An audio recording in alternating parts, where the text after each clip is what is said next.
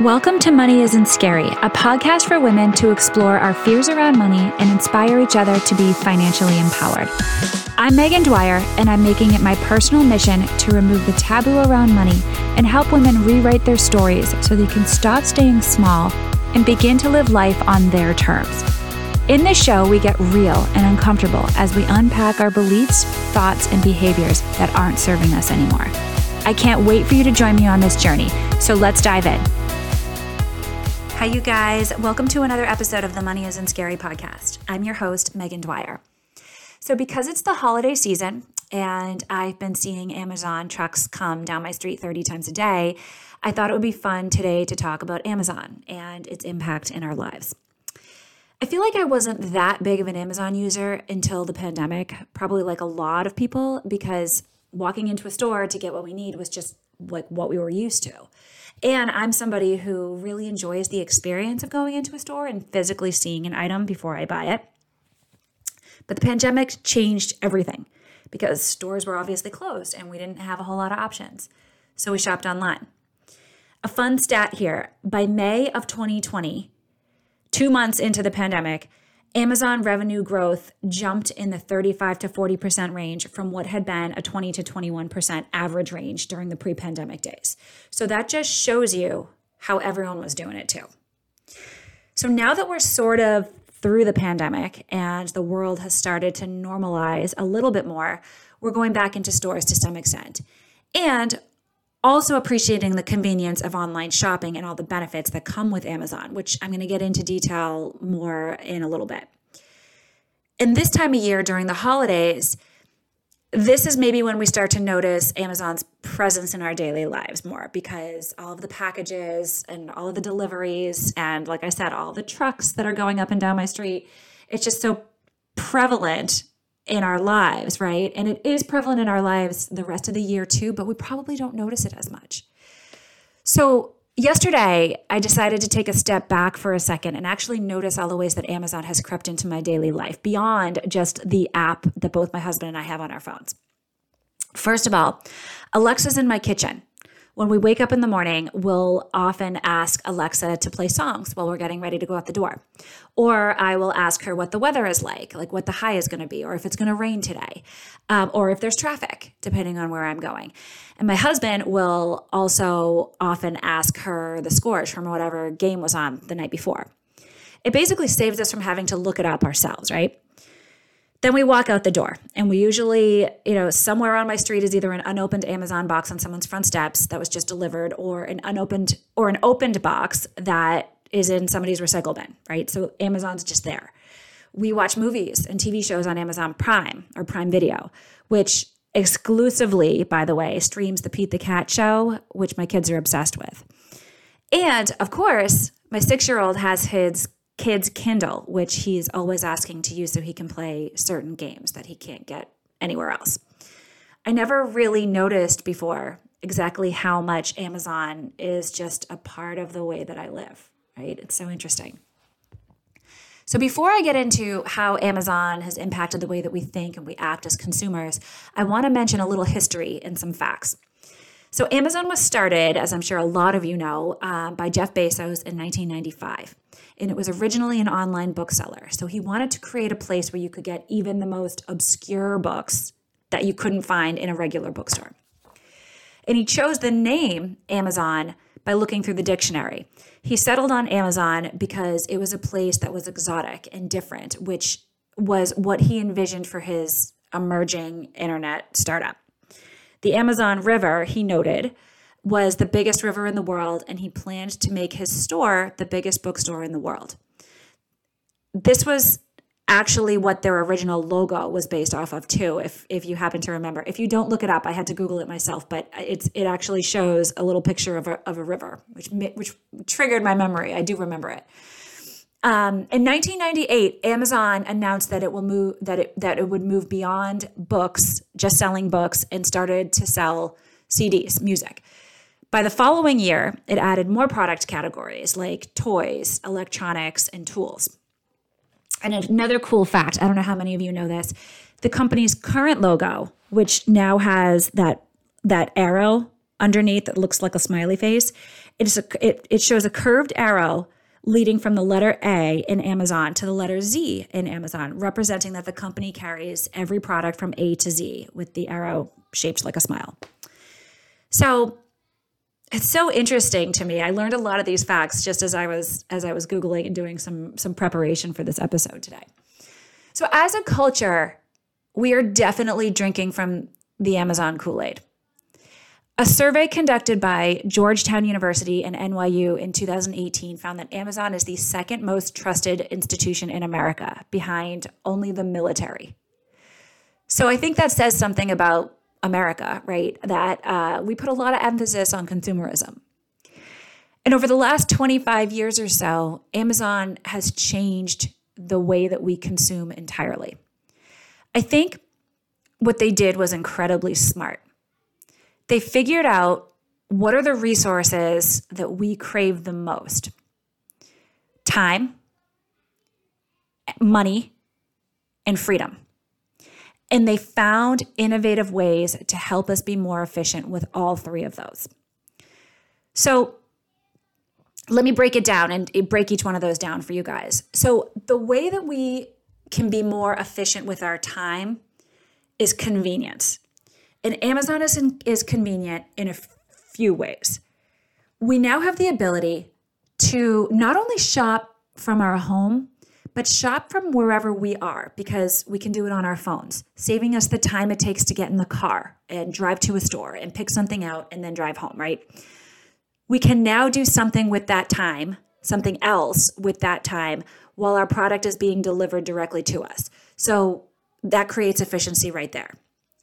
The Buy Now feature on the app also makes shopping literally the easiest thing to do. 2 clicks and you're done. No multi-step checkout process, right? You just click the button and you're done. It saves your credit card information and your address and your billing preferences to make it as simple and literally as easy as possible. They want you to be able to get what you want without even thinking about it, because if you do it that way, then you're likely going to shop more, right? And the shipping, oh my goodness, the shipping. So while we're used to shopping online, in the past, we usually had to pay a decent amount for shipping, depending on where the item was coming from, right? And then we still had to wait 3 to 5 days or 5 to 7 business days or whatever it was. Now comes along Amazon Prime and free 2-day shipping on pretty much everything. I read an article while I was preparing for this episode where the fact that you can get so many products delivered so quickly was described in the article as almost like a drug. And it makes sense, right? You get this euphoric feeling when you make a purchase and this equally euphoric feeling of instant gratification when it arrives, which I think is so incredibly addictive. There's also the fact that we pay an annual membership fee or a monthly membership for you, however you pay for it, for Amazon Prime. So because of this, we feel like we want to get the most out of that subscription, which usually means ordering more than we otherwise would so we can get our bang for our buck, right? And of course, we don't want to be that silly person who's paying for a membership that we don't use, right? Like, of course, that's just common sense.